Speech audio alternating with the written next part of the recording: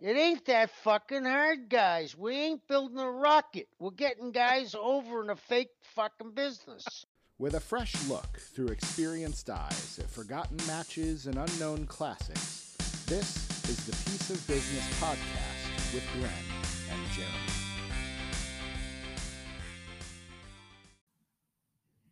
Well, okay, here we go then. Thanks to a hurricane called Laura, I'm on my own this week.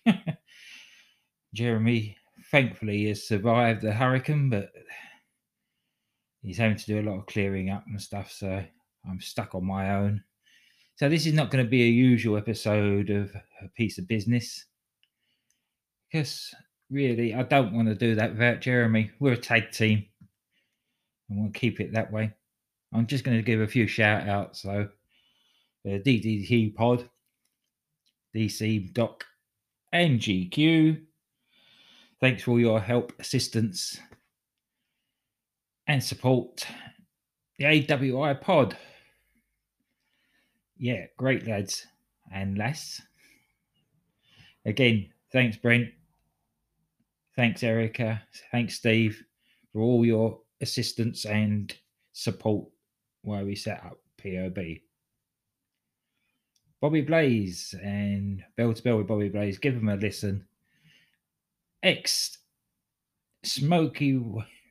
Mountain Wrestling Champion Bobby Blaze and his Jeremy do top 10s every week, and there it's a really good listen. The BDT podcast with Mike Mills, Hard Body Hopper, and the other doc.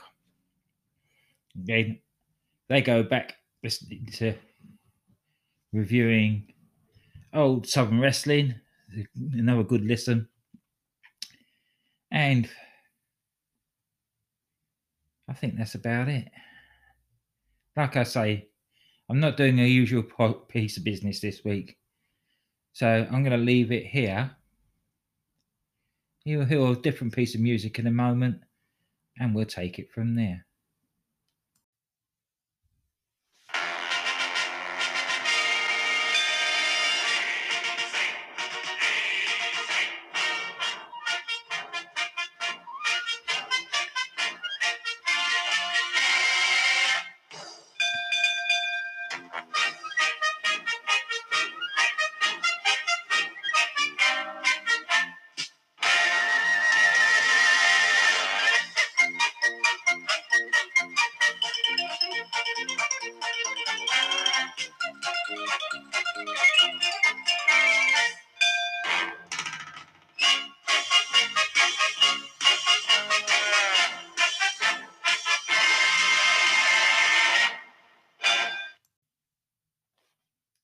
Welcome to Kent Waltons Wellies, the title of which I may explain at some point, but not today, as it's a long story. Today, I want to throw a spotlight on one of my favourite wrestlers of all time and stalwart of Saturday afternoons in the UK during the 1970s, the one and only Les Kellett. Les was born in Bradford in 1915. He joined the Merchant Navy in his teens and remained there till the early 1950s, where he found himself demobbed in Manchester in the northwest of the UK. At this point, he met his soon-to-be trainer, Joe Hill, who has persuaded Les that he could make a living from professional wrestling.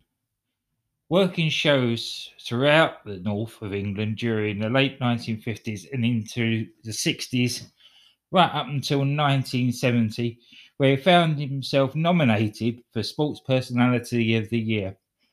And the three winners that from first to third that year were Henry Cooper, Tony Jacklin, and Bobby Moore.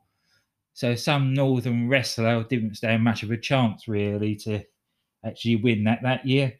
But what it did for Les was it got him noticed by the TV companies, and Joint Promotions signed him up, and he became a stalwart of Saturday afternoons with his unique and popular comedic style of rubber legs and slingshots off the ropes and tormenting his opponents.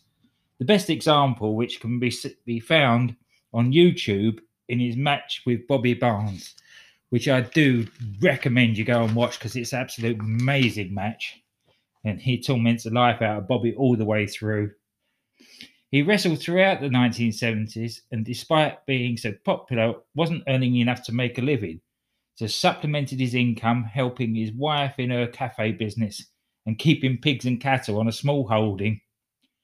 And despite not getting TV time after 1978, continued wrestling till 1984, where he retired and lived a quiet life up to him passing away in 2001 at the age of 86, leaving his widow Margaret and son Christopher. His other son David, who he tagged with on occasions back in the day, passed away in 2000, which was in 1966. When the young Glenn started watching wrestling, there were two definites in his mind. One that with Adam West was Batman, that was certain, and the other that Les Kellett was the funniest man on the planet. This is a very short one this week. Thanks for listening. And from me, Glenn at GA WrestleNut on Twitter, and my Hurricane fighting hero, Jeremy at EPL and NFL on Twitter.